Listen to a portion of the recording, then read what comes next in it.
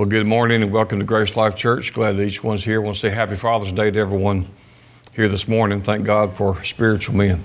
Amen. And I don't know how we was all raised different ways and fathers, and we all love and care for our fathers. Some of them may have different experiences, better, maybe some not as good as others. I don't know. But ultimately, what we're really doing is we want to think of Abba Father, our Father. You know, your father was a young man, and he was a boy, and he was a child, and someone said it's a boy. And so they aren't perfect by any stretch of imagination, but God didn't call us to be fathers or mothers because we're perfect. But He gave us a book right here, and He gave us His Holy Spirit. And with that information, we can be exactly who we are called to be. We can be the leaders we're called to be, men and women. And so I just want to thank God and thank you for the men that are here this morning and in this church that have made this ministry strong, really, really strong. Before we came on air, Elliot was receiving the offering. He talked about things that we've been able to do to here, abroad, in the community, and in missions for the last 3 years, actually 4 years. We just increased every year in what we're doing in the community, but we're doing it into the world. We're broadcasting. We started this a number of years ago, but kind of got more serious about it the last few years. I kind of, be honest, we had to be pushed into it just a little bit, but I had a good and kind pusher, and so we're ministering several different ways. You may be watching by Facebook, or you can certainly view on YouTube. We're live there both times simultaneously. And then we go into an audio broadcast. And then the audio of this morning will go, and it'll be dispersed by different ways and means, and it'll go into over 40 countries. We have an active listening audience. Every time the mic is turned on around the world, we have an active listening audience of over 1,100 people. And so we thank God for the ability to and the privilege that we have to preach the gospel. The Bible, Paul said, "The great and effectual door has been opened unto me." I thank Him for that. The verse doesn't end there. The last part of that verse is, and when the door's open, you'll find out there's many adversaries. So we don't always want to quote the whole verse, but there's an opportunity. But when there's an opportunity, there's always an enemy. But that's okay, because that's what we're doing. We are equipping ourselves with the Word of God. We have the tools in front of us, and we have within us to effectively do the work that we're called to do and be fruitful in it. This is a good, according to my opinion, whatever that means, this is a good place for us to really dig in. I'm trying to say this is a great time to listen if you haven't been listening. Amen. Here and going forward, I don't generally come with notebooks like this. I came Friday with a notebook like this, and I came up here just to actually pray. And I don't ever pray. I don't go anywhere and pray without something to write with, and without this. So if you don't have something to write with, then you're not expecting God to say nothing to you. Of course, you can write in your phone and all that kind of stuff. If you know how to do that and like to do it that way, you can certainly do that. But here's the deal. So I was up here and I wrote, I don't know, I had no intention of writing anything unless you said anything, and it came into 10 pages. For those of you who wasn't here last week, we're in the series, Stop Opposing Yourself. Could have named it a lot of things. Stop opposing your miracle, stop opposing your financial blessings, stop opposing yourself and healing, or whatever the situation might be. Just make it work for whatever is working on in your life. But if you hadn't watched it, go back to the broadcast. Also, and I mentioned this, but just want to remind you, if you go to the website, you'll be a place there where you can see there's a transcript in written form of everything said. Now, it's not exactly 100% accurate. Probably if I would speak better English more plainly, you could pick up the words better. So sometimes it's like, but it misses so few words. So you can actually go read it, or if you wanted to, you can print it off and if you want to keep it in your files, if you have a file. So with all that to work with, I don't know how to help you anymore. Tell them, show them, they can listen, they can watch, they can pull it off, they can get it, they can transcribe it, because sometimes I remember going to Bible school. I wasn't that great a note taker when Michelle and I was at Rhema. Michelle is a great note taker, so I listen really well.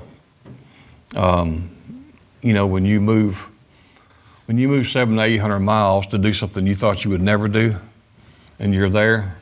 I didn't always pay attention to school. I wasn't that great a student because I wasn't that interested. I wished I had been, and I should have been, but I wasn't. But at this stage of my life, I was 30 years old, and at Rhema, I was paying lots of attention. And so Michelle would take notes, and sometimes they'd help you. So like you might want to write that down because you might see it again on a test. That means that we'll be on the test. So they would even help you with that. But I would write things down, and my mind was focused on what I was writing, so I can't really hear, what he's saying past that. Somehow Michelle was doing like dictation. I don't know how she does it. So if I had to, I'd just go back and get her notes, see what I missed. But I listened really well. I listened well enough to come out of Rhema with a 3.9.7 GPA from listening. But that doesn't mean you remember it. So it's good to have things written down. I suppose God knew that. Anyway, aren't you glad He gave us a written copy? 40 authors.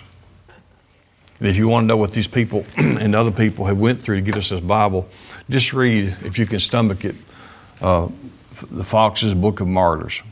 And you'll see the people who gave their life and the way they were tortured and the way they died it's not a fun read, but you'll have an appreciation for this word when you find out what they, when they were actually skinned alive,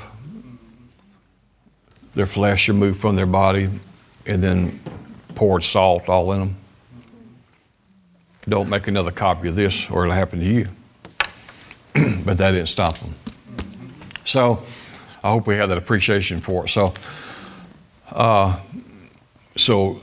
I'm going to go rather quick today, or not, and we're going to go back to our main text, in 2 Timothy chapter 2, and I'm going to pick up in verse 24, and it says this: Paul's writing to Timothy a letter, and Timothy is what Paul's son in the Spirit, his spiritual son. Timothy's young. Timothy apparently is getting some yeah from the church, from the congregation. Does that happen in church? Oh yeah, it happens. It doesn't happen here. I can remember when it did happen. I had some good advice when I started the church. Someone with a church over 1,000 people, I said, what do I need to do to be an effective pastor? He said, you'll have to be tougher than hell. For one thing. Those words became very, very true. It seemed like I heard John Osteen say this same thing when he built, not Joel's dad, John, when he built the church Lakewood. He said the first 2 years it seemed like Satan sent everybody that he could across the planet to try to kill us before we could get going. And then I think those same people came to Alabama.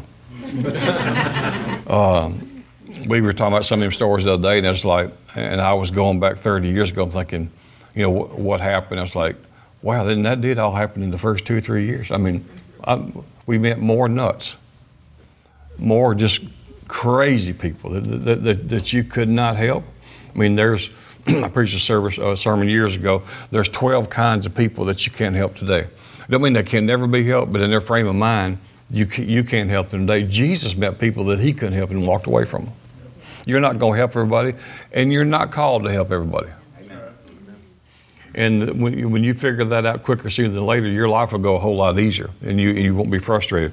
But anyway, so Paul said, and the servant of the Lord must not strive, but be gentle to all men, apt to teach and be patient. The servant of the Lord must not do what? strive, but be gentle to all men, apt to teach and be patient. Well, and I read that, I thought, well, that calls me out of ever being in ministry. Well, turns out everything that you need for the fruit of the Spirit, patience is one of those fruit. So you have it, but you have to employ it. Then he says, in meekness, instructing those that what? Are being opposed. No, they what? Can y'all talk? Where you at? Verse 25. 2 Timothy 2:25. In meekness, doing what? Instructing those that what? Oppose themselves. They oppose themselves. If God peradventure will give them repentance to the acknowledging of the truth, verse 26, that they may recover themselves out of the snare of the devil, who are taken captive by him at his will. So notice this is basically a one-man show. You have no one to blame for this. And that's one of the classifications of people that you can't help today. There's someone where everything is somebody else's fault. They don't take responsibility for themselves. In other words, where they are in life is somebody else's fault or it's your fault. If someone blames you for where they are in life, it's hard for you to help that person. Everybody in here, we all have a story. And it's a winding road. And there's some things that just, some of them curves were dangerous. Some of those you're supposed to slow down if you went around it. Some of you didn't actually make the curve. There were some bumps in the road. There were some people that the enemy sent your way in your path, not just to block you, but to stop you and actually to destroy you if you can. But you're not put here for destruction. You're sent here to destroy. Can I talk to you that plain? The scripture said that Jesus came for this purpose, to destroy the works of the devil. Destroy them. Well, we're called to do what Jesus called. So we're here to blow up. Huh? We're not here to hinder, we're here to blow up. So when we hear doctrine that's not true, another way that you can know what is true is know the truth. There is a feel-good doctrine. There are many feel-good churches. They're real popular. To keep a lot of congregation, they have to have a lot of programs and they have to have a lot of feel-good stuff. It makes me feel good. There's a lot of feel-good songs. You would think there's a whole lot of songs that you can sing today that's scriptural. There's very few of them. I mean, there's songs that we still sing today, and you know, Kristen and I talk about it. She said, well, it says this. I said, I know it. I said, are we going to have to write songs too now? And some of them are just beautiful, you know. And so, but they're just not scriptural. But they do apply. They're applicable to people because they make them feel good in their emotions. So what we're going to do, he said, you're opposing yourself. In other words, God has a plan and God's for you and the enemy's against you. It's just that simple, John 10:10, right? John 10:10 is the dividing line of the Bible, the Old Covenant, New Covenant. He just said, Satan come to kill, steal, and destroy. He said, but I didn't come to do that. I came to give life and give it to you more abundantly. And so we divided by that. So how do we oppose ourselves? Well, as we get further, we're going to talk about, there's actually three men that we have to know something about. When I say men, I'm talking about men, women, I'm talking about believers. But there's three, in the Word, there's three men or three mindsets that we have to understand and know what they are. One is, we haven't covered this, but we'll get into it. One is the natural man. One is the carnal man, and the other one is the spiritual man. The natural man is the man he's not born again, he's unsaved. He can't understand nothing about the things of God. The Bible says he can't discern anything. To him, everything looks crazy. It looks foolish. You can talk spiritual matters with someone spiritually dead, and they're like, what? Because they're spiritually dead. Well, we were spiritually dead when we were born again, right? when we came into the earth, good evening, hey, just have a seat anywhere you like. There's coffee and water out there if you want some. Somebody ate all the donuts. That wasn't kind, but anyway. So we're in a series called Stop Opposing Yourself. Stop opposing yourself. And that's how it came to me. Stop opposing yourself. Well, so there's a contrast that we're talking about. The natural man, the Bible calls the natural man, he's just someone who's not saved. He's never been born again. He's been born one time by natural birth, but he's not born again. Remember what Jesus told Nicodemus? Nicodemus couldn't understand it. Here he is, he's big in the religious world, the rabbi, the teacher. And Jesus kind of, he lovingly said, you don't know much, do you? He said, Nicodemus said, how will a man like me be born again? My parents is not even here. How am I going to re-enter my mother's womb? Jesus like, oh boy, 3.5 years. Okay, so no, he said, you have to be born of the water and of the Spirit. So the natural man is just someone who's not born again. He's unsaved. The carnal man. Now you understand the carnal man quite often is someone who's born again. They're saved. But they're saved, they're born again, so in their spirit, in your spirit, the moment you got saved, the milliseconds you got saved, Christ came into you, into your spirit. In Ephesians said after you got saved, he sealed your spirit.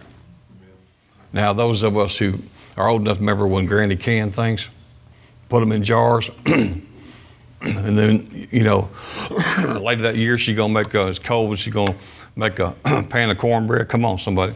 And then and get out the vegetable soup. And she went and got one of them old jars. How many of y'all know what I'm talking about? No one young, you know what I'm talking about. But when you got the jar, that mason jar, and you opened the lid, what did it have on top of it? It had a little round disc, a little seal, right? And how do you know if it did its job? It goes what? It goes. If it doesn't do that, give it to your brother-in-law or somebody else. Say here, take this home. No, could you take that off the tape? Okay. That wasn't love, was it? But that's why we know it was sealed, it was preserved. The book of Jude, which is only one page, he says, at the end of this thing, when you get to heaven, the Father is going to, Jesus the Son is going to take you to the Father. I don't know what that's going to look like. But he's going to take you personally to the Father. And he's going to present you to the Father blameless and faultless. So when you're born again, all the life of God comes into you. Life, Strong's number 2222. That's easy, remember, 2222. Because I don't want to make up stuff. So the life of God came into you, which is the nature of God. In other words, you have his nature in you. You have his likeness in you.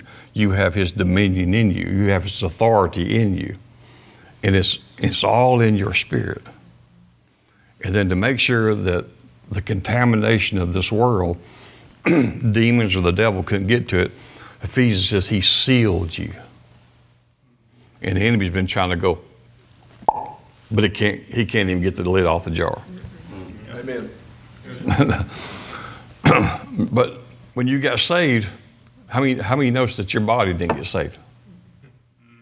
People say, well, when you get saved, you just change, you completely change. Well, no, you don't completely change. I mean, I liked the ice cream before I got saved. I liked it the day after, too. If you was 5'6", you probably 5'6" the next day. If you was, if whatever you was, naturally you still are the next day. So what changed instantly was that you became a new creation in Christ. What? 2 Corinthians 5:17. One translation said a new species of being that has never existed. In other words, God came to live on the inside. You are now the temple of God. Your spirit is God's address. You get that? You are a mobile throne. Not a mobile home. You're a mobile throne. Wherever you go, you have the throne of God on the inside of you. Ephesians says you've been seated with God in heavenly places. If you're a student of those things, when you look up the word seated, it means enthroned. You are in the throne with Christ. You are now doing what Christ did while he was on the earth. Christ actually occupied two different worlds at one time. He told you in John 17, you're not even of this world. Jesus said he wasn't of this world. In John 17, the night before he was crucified, he prayed this. He said, Father, keep them. He said, they're not of this world just like I'm not of this world.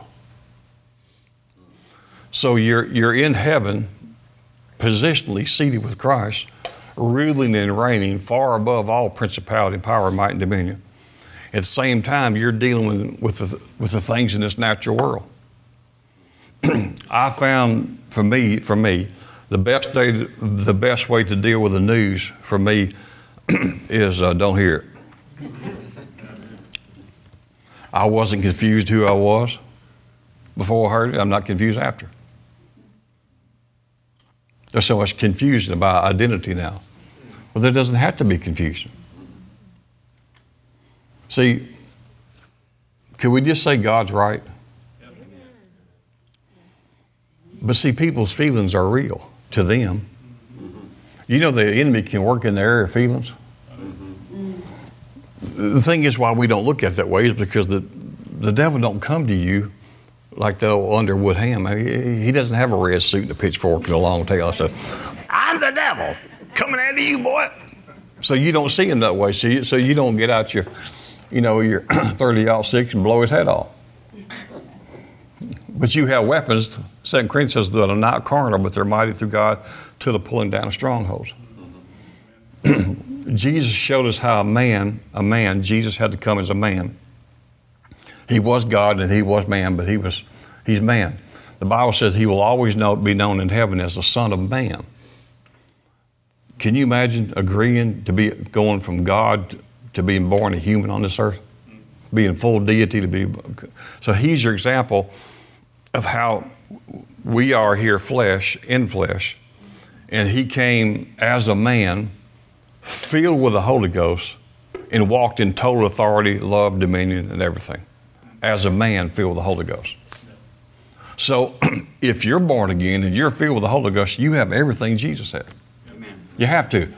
I mean, it'd be wrong, it'd be unkind for Jesus to tell us before he left. He said, the works that I do, will you do, and greater works than these because I go to my Father. If you didn't give us the same stuff to work with. Yeah. I mean, if you go tell me to build a house and take away all the tools, I'm not going to build much, even if I know how to do it.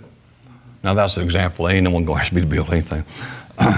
But anyway, so we want to look at this as we go forward. We want to look at this natural man. We want to look at the man who's governed by the flesh, and we want to look at the man who's governed by the Spirit. What we want to do is we want to do what Ephesians 4 said, which is that we come to the fullness of who we are in Christ. Paul didn't say, come to me. Paul never pointed to himself. He did say, follow me as I follow Christ. But there's a couple of times I can find where Paul got off. I ain't following him that day. I'm not criticizing him at all. But we can follow Christ. He's our example in everything. So, like I had no idea. When I came up here Thursday or Friday, I had no idea I was going to write this right here. I was just kind of praying about the service from last week. And while we're doing that, this won't mean as much to you as it will mean to me because this is number 5 in a series. And so it would mean more to me, someone who prayed it out, studied it out, wrote it out, and preached it. So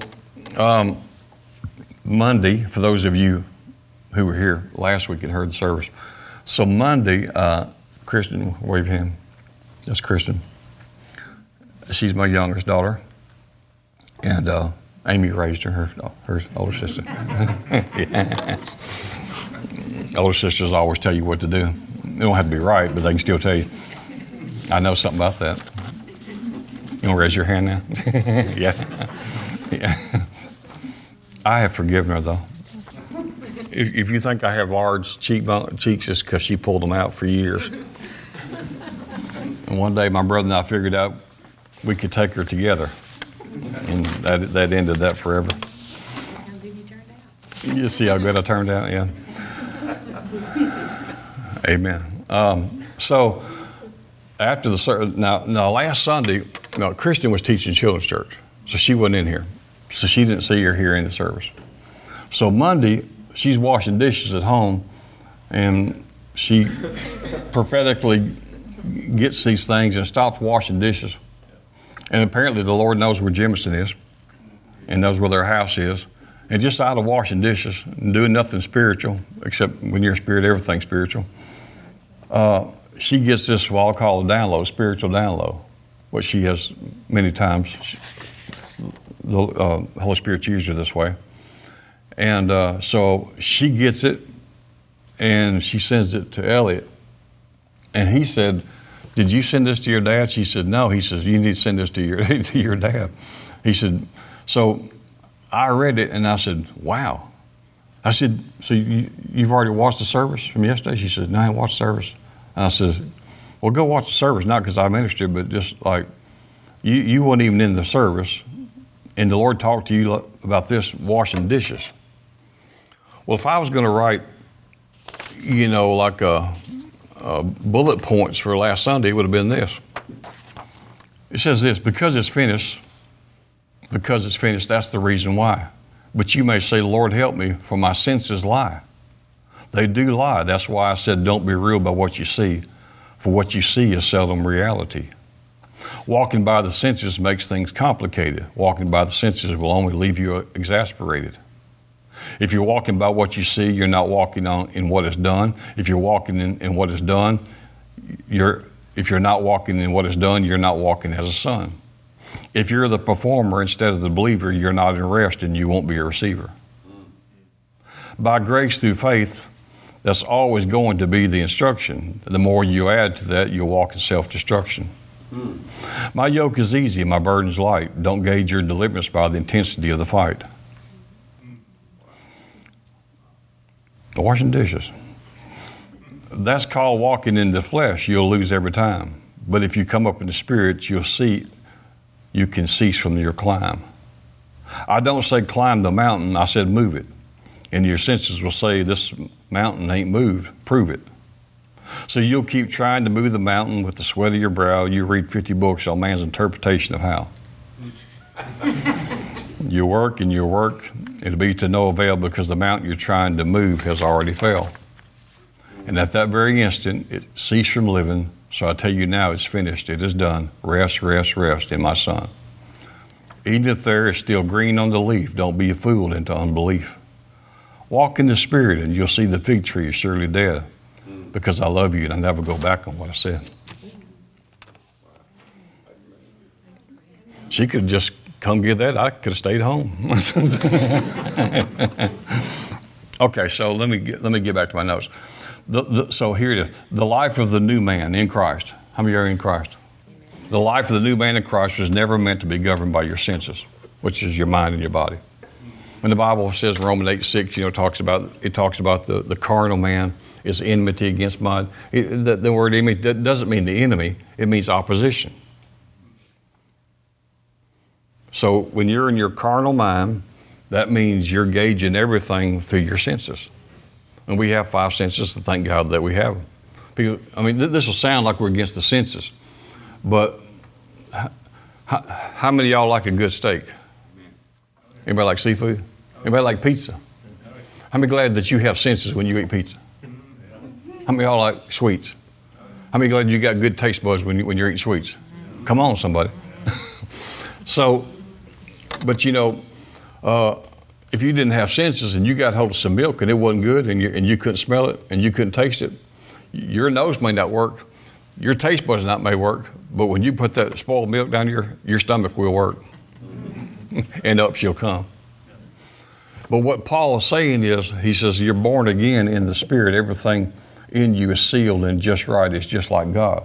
But now you're going to have to renew your mind, your soul, to what is already true in your spirit. See, in your spirit, since you've been born again, your spirit has never touched sin. I didn't say you haven't never sinned. I'm saying the real you hasn't, because sin can't touch it. So you got to hear this the way I'm trying to say it, and don't make it into something. I'm not making a doctrine, not something crazy. Since you've been born again, the real you that's sealed, the real you that one day will leave here and leave the whole body and everything behind, the real you has never missed it. Has God missed it? No. Well, then you ain't missed it. In your spirit. I didn't say in your soul and your body. The body's just neutral, right? It'll just do. I mean, it's just like if I had a puppet here and I just laid it down, it'd just be there. It'd just be material. But if I slipped my hand in it, then it would have motion, and it would have to do. I mean, just like when you put your clothes on, you took them off the rack, it was just sitting there on a hanger or where it was sitting, it wouldn't do nothing. But it didn't take shape until you put your arm in it, until you put your legs in the pants or dress, whatever you did, and then it began to take shape.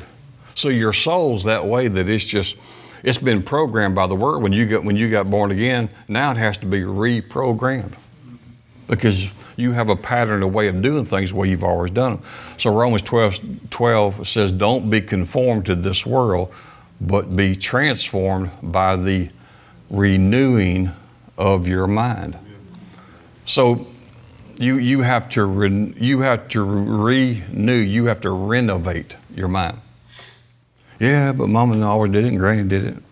Well, I hate to say this, but Mom and Granny and them wasn't always right.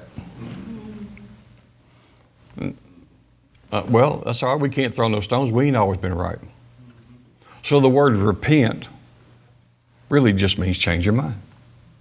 Just change your mind. Well, if you've been doing something for 20 years and not getting results, just because everybody did, we need to find out what God said. It may go against everything you've ever known, believed to be true, but, the Scripture says God's not a man that he should lie. He never has a reason to repent. He don't have to change his mind because he's right. Now, I want to get real plain if I can, because I want this to help us. So the life of the new man was never meant to be governed by his senses. You, the real man, we have a spirit. We are a spirit, right? 1 Thessalonians says we are a spirit. Not we have one. We are a spirit. We have a soul, and we live in a body. Okay, now, so the life of the new man in Christ was never meant to be governed by their mind or their body. Your spirit man is the executive, administrator, conductor, and manager of your soul and body. See, man is the three-part being, spirit, soul, and body. Your spirit is made just like God. Remember Genesis 1. You have the Trinity here. And they said, let us being more than one, the three in one, let us make man in our image and in our likeness. And they says, okay, and let's also put into him dominion. I didn't make that up. It's in Genesis 1. Let us make man in our image and in our likeness. In Genesis 2, he makes the body, but the body's lifeless. He makes Adam, and Adam has no life in him. But then he breathed into his nostrils. God's breathed into his nostrils, and he said he became a living spirit. The actual Hebrew says he became a speaking spirit. You know what puts you above everything in the planet? Just like God? Because you can speak. Now, animals can speak. They have a language, but they can't speak. I don't care how human you think they are. I get up some days and I'll come home from church and Michelle has a dog. I don't know if I have one. And she's a rescue dog. And she said, well, it'll take about 6 months to get over all this. Well, we're 4 years into it, and she takes that dog with her Lowe's sometimes, or even Walmart, and people think she needs a rescue dog. Actually, she's there to rescue the dog. Because if you leave that dog with me, it's miserable for everybody. I don't know what someone did to that thing, but they must have really got to her. because her whole world's wrapped around Michelle. And she likes Kristen and Elliot. And I'm not necessarily a dog person. I mean, I had tons of dogs, but, you know, they had hair. And my folks said that means the hair is for them to hang on outside. So I'll get home from church sometimes, or I'll wake up and go in the living room, and that dog's sitting in my chair. And she's taking my blanket with her teeth and pulling it over her. Or, I mean, so Michelle sits in a recliner this way, and the couch is, you know, right there, or the couch is right here. Michelle's sitting right there on and she has a blanket to sit on, and she wants to be covered up. So she'll jump up on the couch, and she'll look at her and like, that's like, I want my blanket. Well, she's speaking. She has body language, but she can't say, would you cover me up with a blanket? That's the difference. That's one of the major differences, because you're a spirit. You're a speaking spirit. How did God create the planet? Speaking. And, you know, Genesis 1 said, and God said, and God said, and God said, and God said, and God said, let there be, let there be, let there be, let there be, let there be light. You know, the heavens, the firmament, the land, the trees, God said. And then it said, and it was so. What was so? What God said. He said they have to have that in them, because we're going to give them dominion. So they have to be a speaking spirit. So what they say will be so. That means you're having what you've been saying. Good or bad, you've been having what you've been saying. So if you don't change what you're believing, then you'll not change what you're speaking. Which means you're going to keep on having what you're saying, because you are a speaking spirit, and He put dominion in you, so you're going to get to have what you keep on saying. Now, confessing the word, I know is something that's been taught that some people are like, yeah, and you can drive anything into a ditch, but confessing the word or speaking the word is simply you. The word confess just means to say the same thing, to agree and say the same thing. So if I need healing and my body is sick and needs healing, I got to go find out what God said about it and what He did about it, and then I begin to speak what He said. My speaking don't make it so, because it's already so. My speaking puts me in agreement with a covenant, and now it makes it so for me. Amen. So you're not creating healing because there's already a healer. You're just agreeing with what He said, which makes it so. That's all that you're doing. Okay, moving on a little bit faster. So in 2 Corinthians 10:5 says, we can demolish, now I'm talking about we, the spirit man, can demolish every deceptive fantasy that opposes and break through every arrogant attitude that is raised up in defiance of the true knowledge of God. We capture, this is the Passion Translation, we capture like prisoners of war every thought or scheme and insist that it bow in obedience to the Anointed One. So we see that we the spirit man, we can demolish every deceptive thought that there's that word oppose again, our text in 2 Corinthians 2, where it said, Paul told Timothy, minister the word to him, teach them, because he says what they're doing, he said these people are opposing themselves. He says teach them the truth that they may recover themselves out of the snare of the devil, who the devil has taken them captive by his own will. In other words, they become easy prey for him. So when you understand who you are in the Spirit, then you'll have an opportunity to walk by the Spirit or walk by the truth, or to walk in the carnal realm, or carnal just means like you order chili con carne, like Elliot was saying. It just means meat. Yep. The mind, the meat. Meathead. We jokingly call someone meathead. We're not calling you meathead, I'm saying, but you're walking according to your physical senses. And so everything that you know to this point of life, you've learned through all your five senses, naturally. Yep. I mean, I have a son that when he's 3 years old, every time I would grill out, he was fascinated somehow by the grill, and he saw this vapor coming up. I said, don't touch this. This will burn you badly. Oh, okay. And I'd tell him 4 or 5, 6 times. He'd come up. I said, don't touch the grill. I said, that'll burn. Well, I walked off, and he come over and said, I don't know. You know what it did? Yeah, it burned him. And he slept by our bed for 3 nights, and I put him on actually, it was his bed. We had 3 kids at the time in a 14 by 70 trailer, 2 bedrooms, and there was 4 of us in one room, and one had a bedroom to himself. He couldn't sleep with nobody else. And the way I could do that is I had a folding beach chair. Well, what's a 3-year-old know?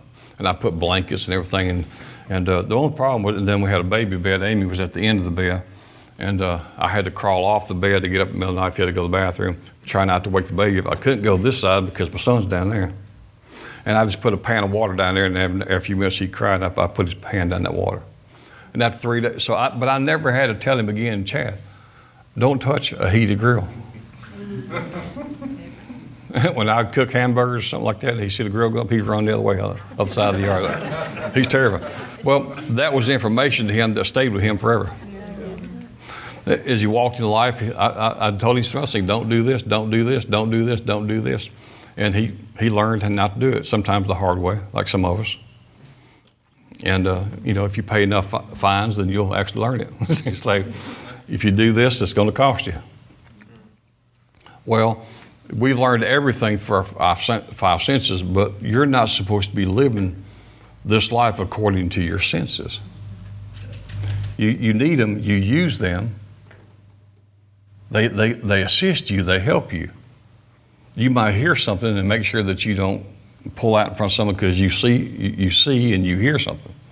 So we have need of our senses, but they're not supposed to govern your life. Emotions aren't supposed to govern your life. And you know this to be true. We've all had some days that we just felt really great about something, right? We felt good. I don't know what it was. Something happened. Something good happened. You got some good news. Check come in. I don't know, whatever it was. You just felt good. But did that feeling stay with you forever? How many of you just felt really bad, like, in the world, just like, man, it just couldn't get any worse? You ever had that feeling? Everything was going wrong. Didn't feel good, did it? Did that stay there forever? So if the good feelings don't stay forever and the bad feelings don't stay forever, then they shouldn't have that much stock in your life. So to walk in the Spirit, you have to find out what the Word said, and that's called walking in the Spirit. That's called walking. Galatians said, walking in the Spirit with Him. Different translations say walking in line with Him. One translation says walking in cadence, like in the military, with Him. He said, if you walk in the Spirit, then you won't fulfill the lust. Lust means strong desire. You won't fulfill the desires of the flesh because you're walking with Him. You're walking in line, in step with Him. So you're training the spirit man and you're refusing the physical man to have his way. When all the senses are telling you, this is not good, I don't feel good like this, the doctor said this, the job fixed to go sideways, all those things is telling you, well, let's say it this way. Have you ever, not that you heard it audibly, but how many on the inside of you, I think everybody here, but I'll ask, how many here has ever had the thought, what am I going to do now?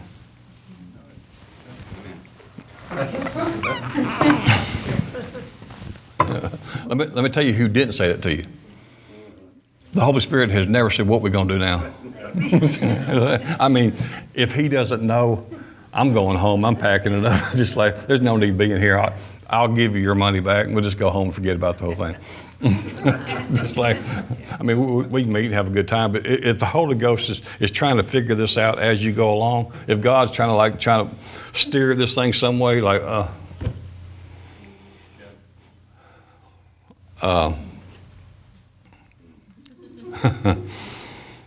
so when we walked according to our senses, see, it gets us in those kind of troubles.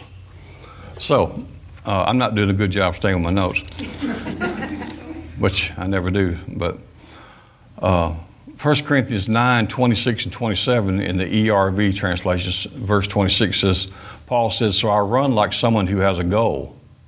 I fight like a boxer who's hitting something, not just in the air. Verse 27, he said, it is my own body. Paul, fight my own body. See, I'm trying to show you spirit, soul, and body. Paul said, I run like someone who has a goal. I fight like a boxer who's hitting something. But he says, I don't fight just hitting the air. Next verse says, Paul said, it is my own body. I, the real man, Paul, fight to make it, the body, do what I want, the spirit man. I, Paul, do this that I won't miss getting the prize myself after telling others about it. So Paul said in the King James Version 27, he says, I'm bringing my body into subjection by ruling over the mind. Paul said, the only way I can do this, he said, I, the real man, the spirit man, the Christ man, the new creature, right? The spiritual man, I have to bring this body, which is not me, into subjection by ruling over my mind.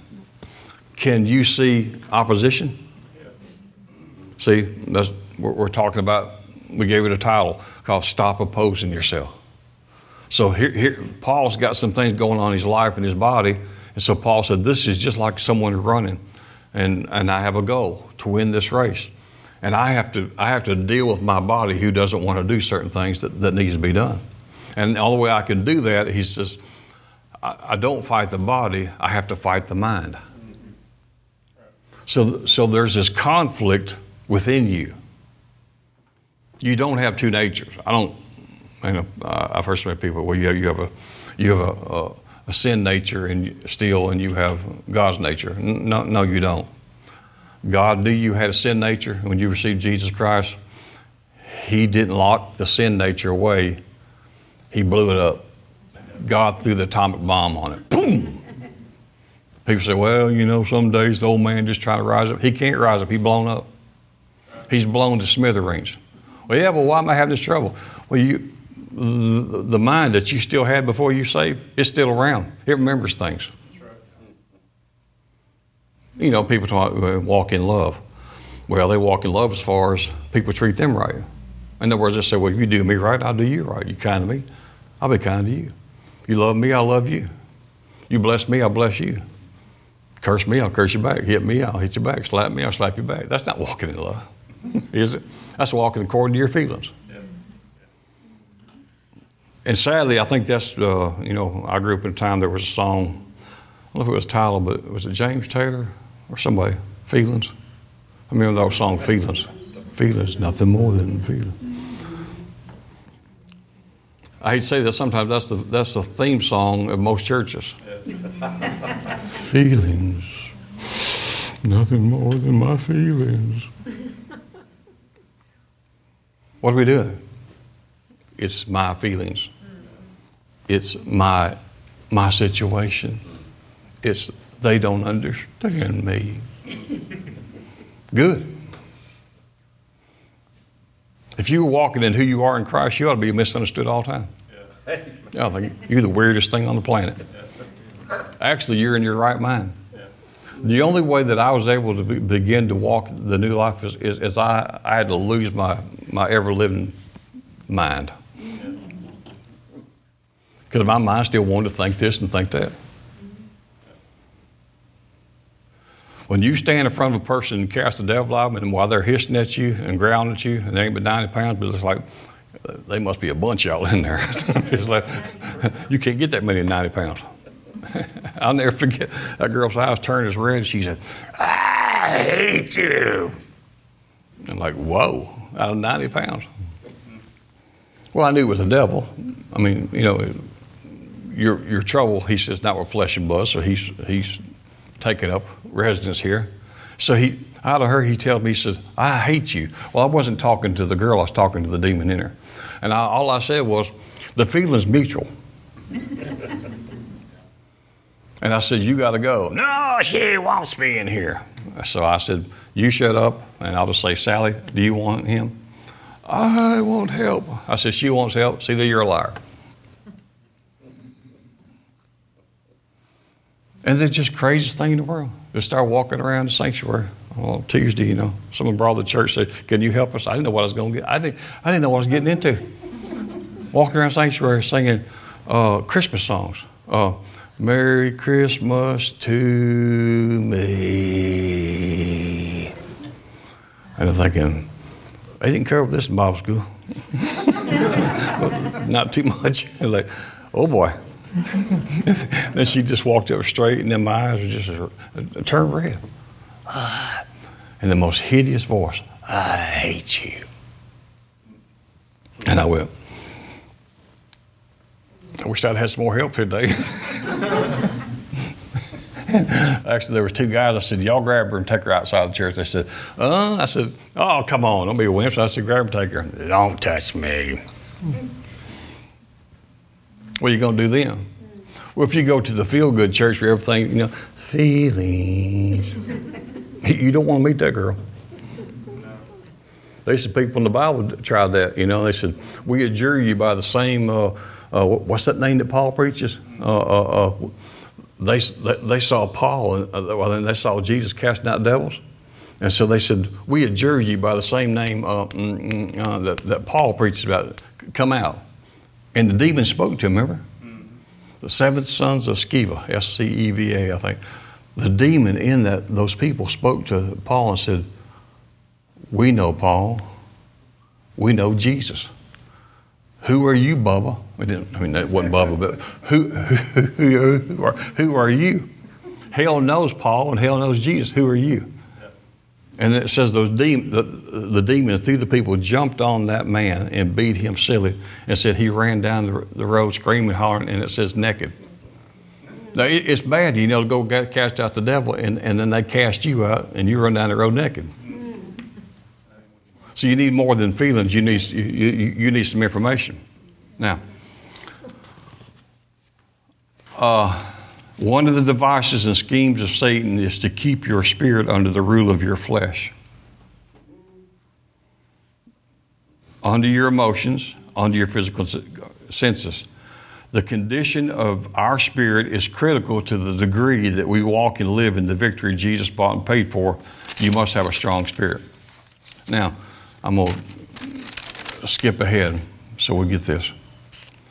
Now, this would be the scripture for today, that we would talk about a strong spirit.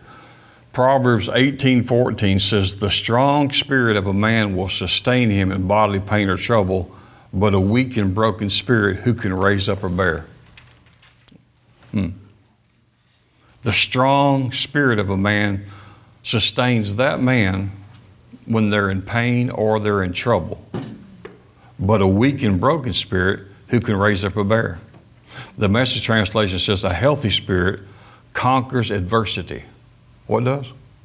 A healthy spirit will conquer adversity. But what can you do when the spirit is crushed? I looked up that word sustained in the Hebrew, because it was in Proverbs. It says, and I looked up in the commentary, and I would try to pronounce the Hebrew word, but it's about that long. And so the Hebrew word for sustained is, and it means this. It means to keep alive. The word sustain. The strong spirit of a man will sustain him.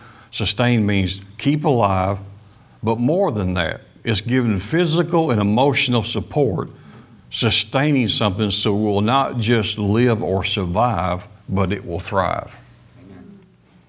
So if your spirit's strong, you won't just be sustained. You won't just make it through barely, but you will thrive because your spirit's strong. Now, quickly, a strong spirit is what sustains us in any kind of trouble. A strong spirit is confident.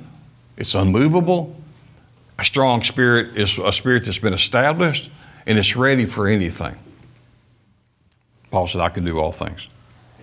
A strong spirit is steady under trouble, and a strong spirit is full of joy and it's full of peace.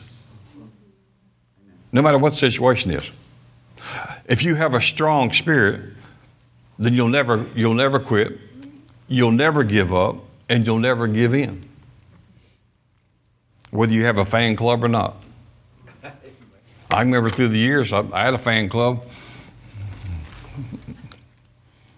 and it wasn't always that great. When we started doing Facebook years ago, and I'm preaching on grace and the love of God, and God loves people. So God's in a good mood. Well, I had different people attacking the message of grace, and say it's not like that. If you do this, God hates you, and if you don't change, if you go to church, you'll end up going to hell. What that ministry is. They did not like me to say that God was in a good mood, because they wanted to picture a God who was this and you weren't that, and he was out to get you or to crush you. In other words, like, if God can find you, he's going to get you. Well, he could find you. I'm pretty sure God could find you if he wanted you. He knew where Jonah was, picked him up, and gave him a ride. He said, why don't you just hang out here for 3 days? Now 3 days, and Jonah said, I'm beginning to think that was a good idea about going to Nineveh. Some people said, well, that never really happened. That was a metaphor. Well, ask Jonah if he thought it was a metaphor. It was a metaphor for a reason. So stay steady under trouble, so you'll never quit. Now, watch here. A strong spirit will get you through anything. It'll get you through a physical attack. It'll get you through a financial problem. It'll get you through relational difficulties. It'll get you through emotional issues, which is the carnal mind. And you have all the emotions. You have x-rays that say it's this way. You have a divorce that you've been through says this. Or someone had an abortion, or someone had a miscarriage. All these things that are in this life. And people are looking for love, and they're looking for acceptance. They're looking for someone to love them perfectly. And the only person who actually loves you perfectly is the one who created you, Abba Father. And he is for you, and he's not against you. His message is of love, not hate. He's not a divider. The Pharisees hated Jesus because he ate with sinners. Jesus didn't eat with the sinners because he agreed with them. He said, those who need a hospital, he said, I'm the hospital. He said, I didn't come for those who didn't need help. I come for those who need help. So he was there to show them their way, not for them to, he wasn't there to agree with them in their life, how they were living. He was there to show them a better way. But he did it as a person of love. The woman who was caught in the act of adultery, remember? She was caught in the act. And they went and found her. It doesn't say, I wonder how you know where to go find her at. How do you know where she's at? So they went and got her, and they didn't care about her. They were trying to trap Jesus. They took the law and said, this is what's supposed to happen if a woman's caught in an act of adultery. She's supposed to be stoned. They said, but what do you say? Could care less about her. They're trying to trap him. And as you know, Jesus just stooped down writing something in the dirt. I think he was ordering, what he wanted at Cracker Barrel. I don't really know what he's writing. Or Longhorns, And he's writing that down. I get out of here from these idiots. So he said, well, yeah, the law says that. But those of you without sin cast the first stone.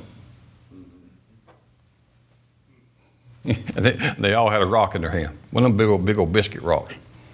You know what a biscuit rock is? Yeah, biscuit rock. I don't mean one of those you go across the pond. This is like dead. DRT, dead right there. DRT. So the scripture says that they dropped their stones from the oldest to the youngest. I wonder what that means. Well, I guess you've been doing more things if you're older. You're thinking like, without sin, So they all left. All those men left, which I think they knew that woman's address. But I can't help but think this thing because I just think about that story, thinking like, well, how come?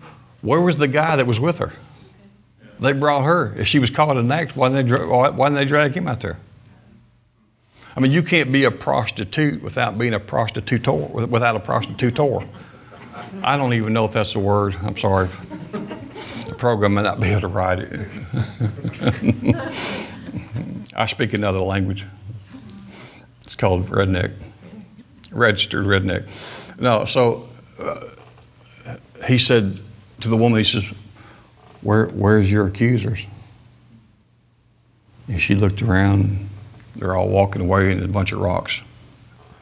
She said, there's none, Lord. He said, neither do I condemn you. Go and sin no more. Now, watch here. Not on my notes.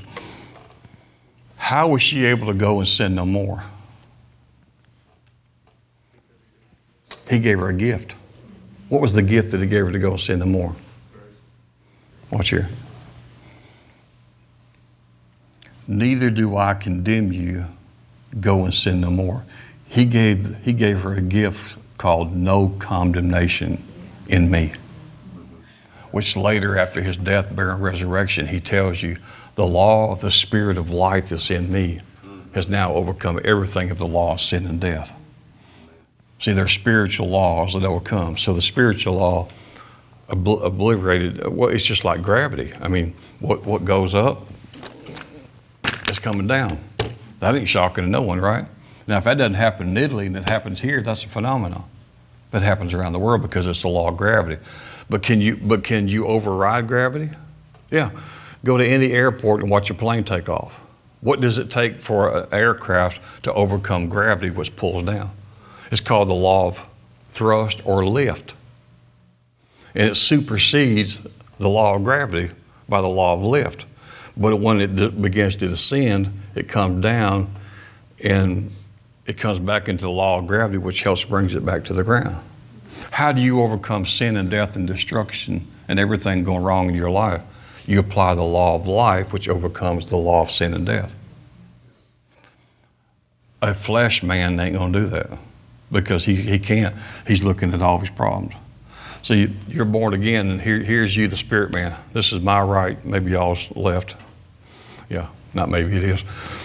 This is the spirit man, right? And this is the flesh man. And flesh man does a lot of this. Ooh, it's 12:01, I got to stop. Was that a sign, Lord? I turned off so I don't have to leave it a sign. So, William, with this. So here's the spirit man, walking in the spirit with Christ. This is who you are actually in Christ, right? Same in your spirit. You got born again. You're sealed. You're preserved. Pop on this side. Oh, here's your flesh. It's dealing with bad news. Don't feel good. Doctor said, broke, busted, disgusted. It's like a lot of country music. Lost my home, lost my wife, lost my dog, lost my kid. And like the guy said, you have to play the song backwards to get it back. So how do I walk in the Spirit with Christ if I'm double-minded and I keep going, oh, yeah, I felt that. By stripes I'm healed, but I know I'm healed, but that don't look, I don't feel. I'm blessed. Ephesians 1:3, been blessed with every spiritual blessing in Christ Jesus, and all my needs are met. Oh, if I don't have that money by Thursday.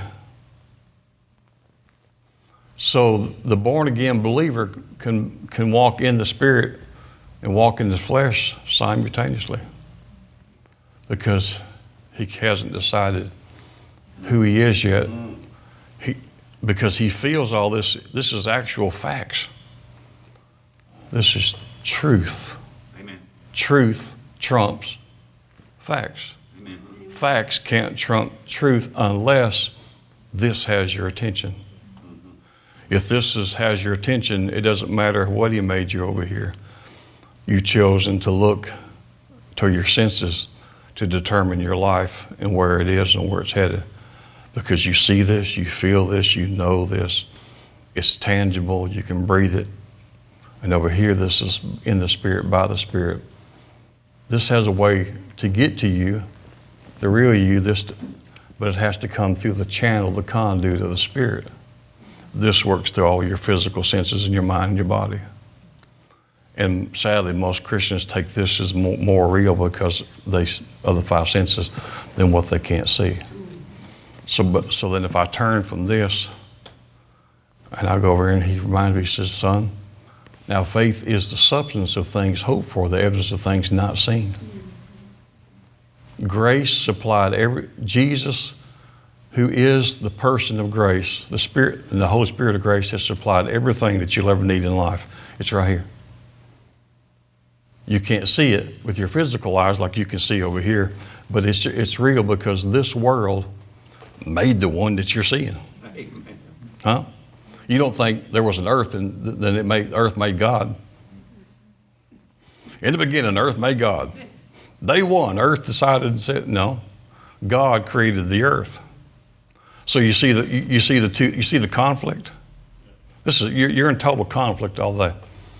I want to applaud you for making it to whatever age you are and actually still being here. Because you are in an actually spiritual war every day of your life. There's demons who just love to kill you if they could. The problem is they can't. They just want you to think they can. But when you keep looking like this, they're telling you this is not good. You go to your counselor, your psychiatrist, and they say, well, what's happened? Well, how did that make you feel? Well, then I have to start saying, well, it's been really bad, and I like this, and I got depression, and my husband, my wife, and our finances, and my kids, and my dog driving me crazy. Blah, blah, blah, blah, blah, blah, blah, blah, blah, blah, blah, blah, blah. So to answer his or her question, the counselor, I have to come out of the spirit and get into the flesh, into my mind to know how I feel and what I think. And I have to turn away from the truth of who I already am, which in him of his fullness you have received. Colossians 2, you are complete in him. See, my identification is right here. We have something in this country called stolen identity. To the billions of dollars every year where people steal your credit card information, your identity, thieves. But there's something beyond just someone who does that naturally. The enemy comes to steal your identity, who God made you, who you really are in him, that you're more than a conqueror, that you're loved by God, accepted by God, valued by God, that you're a joint heir with Jesus Christ, more than a conqueror. That as he is, so are you in this life. 1 Corinthians 6:17 says, he that's been joined to the Lord has become a single spirit. Wow. The word joined is the word laminated, a laminated floor, which is pieces of wood pressed together so tightly. If you look at it, even like a baby grand piano, the wood they make it out of, it's laminated, but it's pressed together so tightly and glued so tightly together, you don't know where one piece of wood started and the other one began. He that's joined to the Lord, 1 Corinthians 6:17, has become pressed in, laminated with the Lord. So when the devil comes to attack you, he doesn't know where you end and Christ begins. Because now you become one. Because of your union with him. John 15 says, he's the vine, you're the branch, together you're a tree. So the enemy can't determine where you are in Christ, so he attacks you to see if you'll give voice to it so he can determine where the person is and Christ is. So when we begin to holler out, I can't take no more, he says, oh, that ain't Christ. He says, oh, found him. Found him. When you begin to give voice to all your feelings and your emotions and all that's going on around the world and everything, you know, I have found more Christians want to leave this planet because they're just so sick of all of it. You know, they don't know, you go here, go there, don't know what I am, who I am, whatever. I mean, I went in the bank the other day, I told you, and I told the teller, I said, first off, she said, can I help you some more? So I need to make a deposit. She said, okay.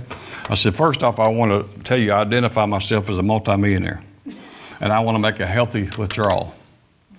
She says, let me check your account. She said, do you want all the $50?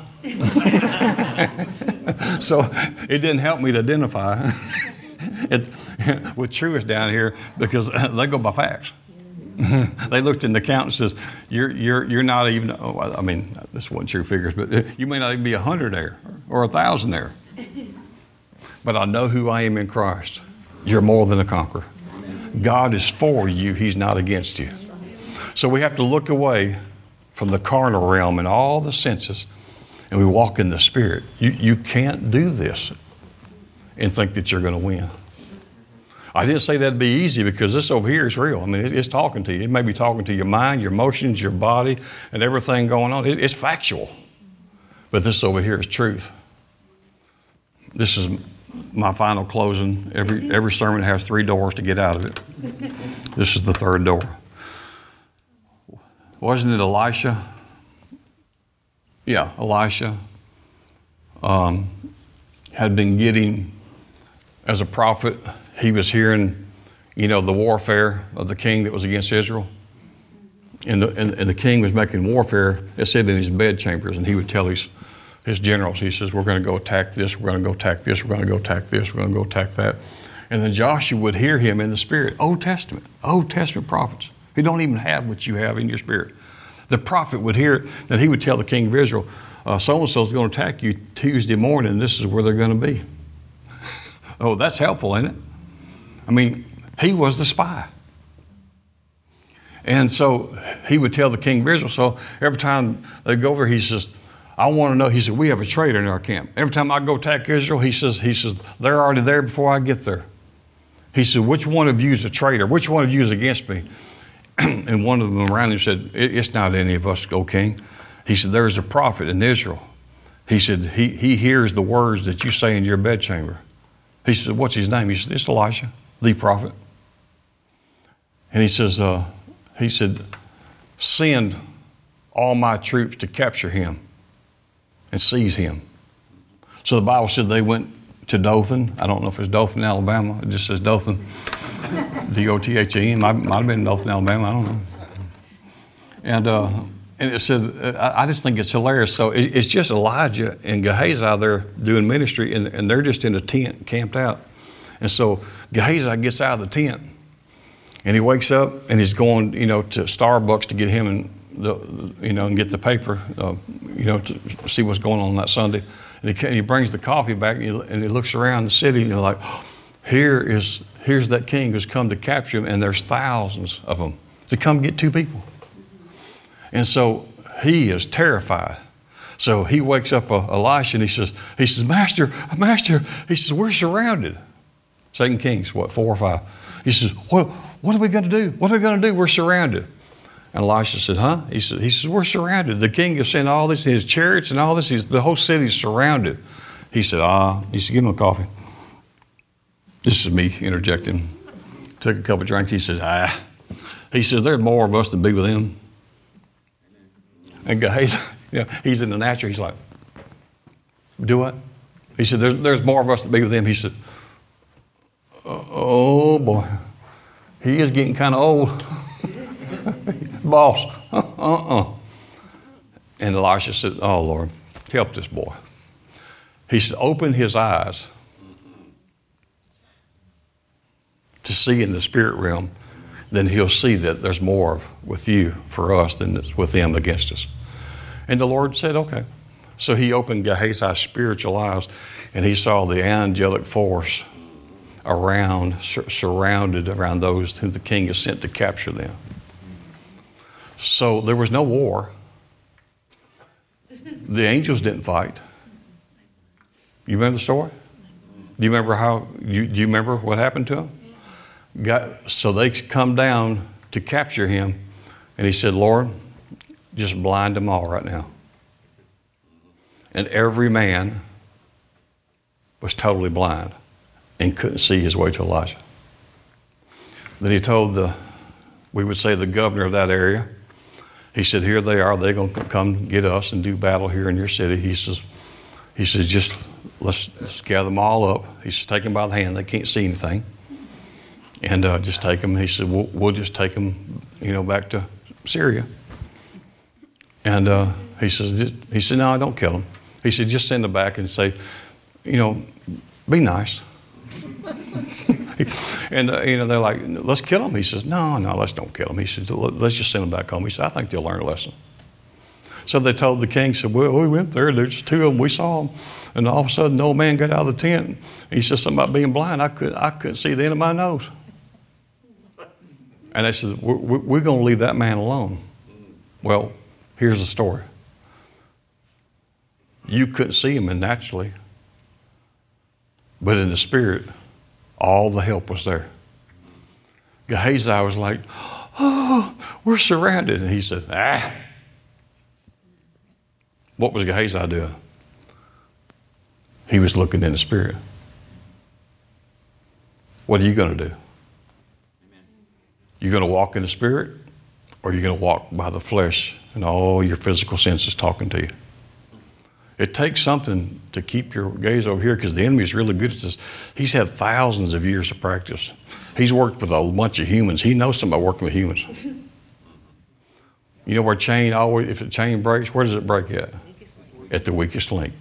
He goes to the weakest, it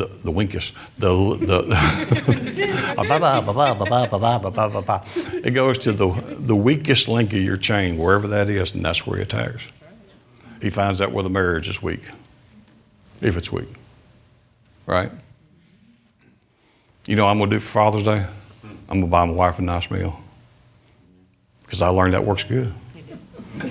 When she said it's your time to cook, that means I'm supposed to go buy something. Because she knows I ain't cooking nothing. I mean, what she want, toast? I can make a toasted peanut butter jelly, grilled cheese. Not too bad if I open up some mater soup and grilled cheese. Easy to please a man, usually. So I want to say this in leaving, because this is the strongest words, even though they won't sound that strong, because they're common words that's used that people don't understand the spiritual meaning. The strongest words that I can say to pronounce over to you is, in Jesus' name, I bless you. See, we do this all the time. Someone sneezes, and we'll say, bless you, because they sneeze. That's not the meaning of bless. It means to empower you. It means to strengthen you. It means to uphold you. It means God's with you. It means God's watching you. God's strengthening you for the journey. So I bless you in the name of Jesus, each and every one of you, and your families. We have people gone today for Father's Day in different places, but we bless you, those who's watching and those who's listening, in the name of Jesus. I just see that a turnaround is happening for so many people right now. You may not look like anything's happening at all. You may not feel anything, see anything at all in your life. It may be going to the contrary. Most times when someone has spoken a prophetical word to me, and it was a good word, my life didn't match that at all. Matter of fact, after they said it, it got worse. Huh? Anyone agree with that? And whenever everyone ever preached something to you or gave you a word and then said, the Lord showed me this, like this, and then like this, and blah, blah, blah, blah. And it was a blessed word. And then what happened right after that was your situation got even worse. You know what that was for? That was for the devil to come steal the seed out of you. Mark 4 says when the word comes forth, Satan comes immediately, not 2 weeks later. That means the devil comes to church, which I don't care if he comes to church. Don't make me no difference. I expect him to come. I want him to come. They said, do what? Well, if he comes for the word, I want him to come where the word's going. If the devil never come to your church, what are you doing there?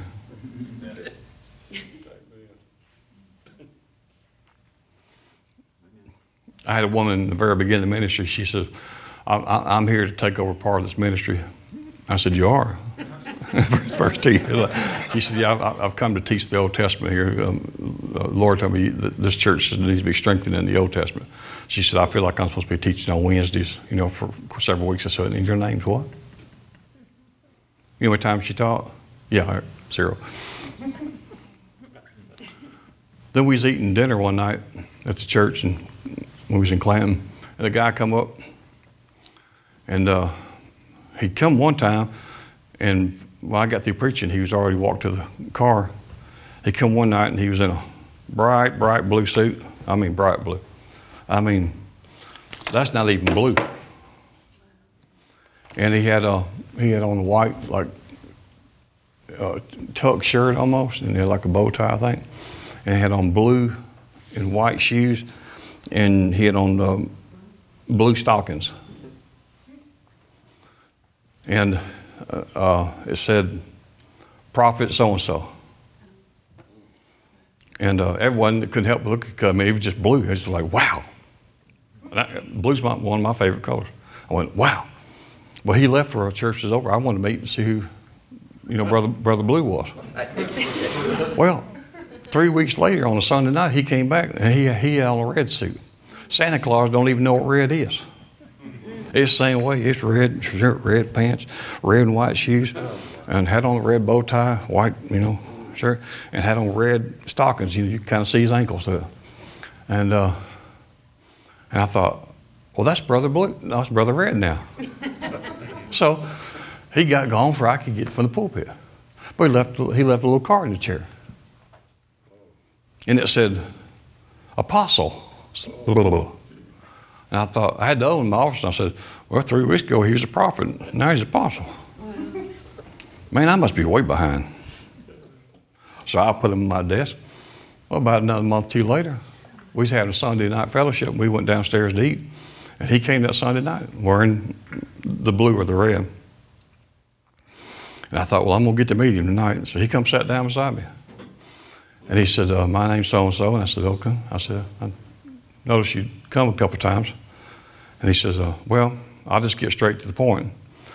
He said, the Lord has appointed me apostle of this church. And I thought, he has. Apostle means a sent one. I started the church in my living room. Then we was, owned and operating the floor covering store. Then I took it to the store before I got my first building. And then my second building. I started with, we didn't have a chair. We didn't have a microphone. We didn't have nothing. We had absolutely nothing. Barbara sang with a boom box. She could sing and it boomed and we boxed. That's what we have.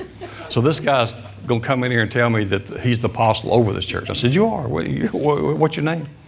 He said, yeah. He said, you need to have an apostle should be over every church. And he says, the Lord told me I'm the apostle over this church. I said, you are. I said, okay. And I said, I wouldn't do this today, but I was 30 years old. I was 33. I wouldn't do this today. But my personality lends this way. But I just thought, Pastor so-and-so told me, I said, what have I got to do to make this church? He says, you'll have to be tougher than hell. And I thought, and the words came up. I said, okay. I said, blah, blah, blah. I said, here's how we're going to know if you're the apostle of this church. He says, do what? I said, well, we need to, if you're the apostle, we need to know. He says, okay. I said, you and I are going to go outside here. We're in the basement. We're going to go outside the back of the church. And I said, and we're going to fight. He said, we're going to what? I said, we're going to fight. I said, a pastor will lay down his life for the sheep. And I said, so if you're come to take the sheep, I said, I'm going to kill you. And if they're yours, I guess you'll kill me. And then whoever's left will be the whatever's over. He said, man, I didn't come do that. I said, well, then get out. I said, you don't love these people enough to fight? I said, you just down here want to eat our chocolate cake and eat our chicken dumps. Is that what you here doing? And that Santa Claus suit?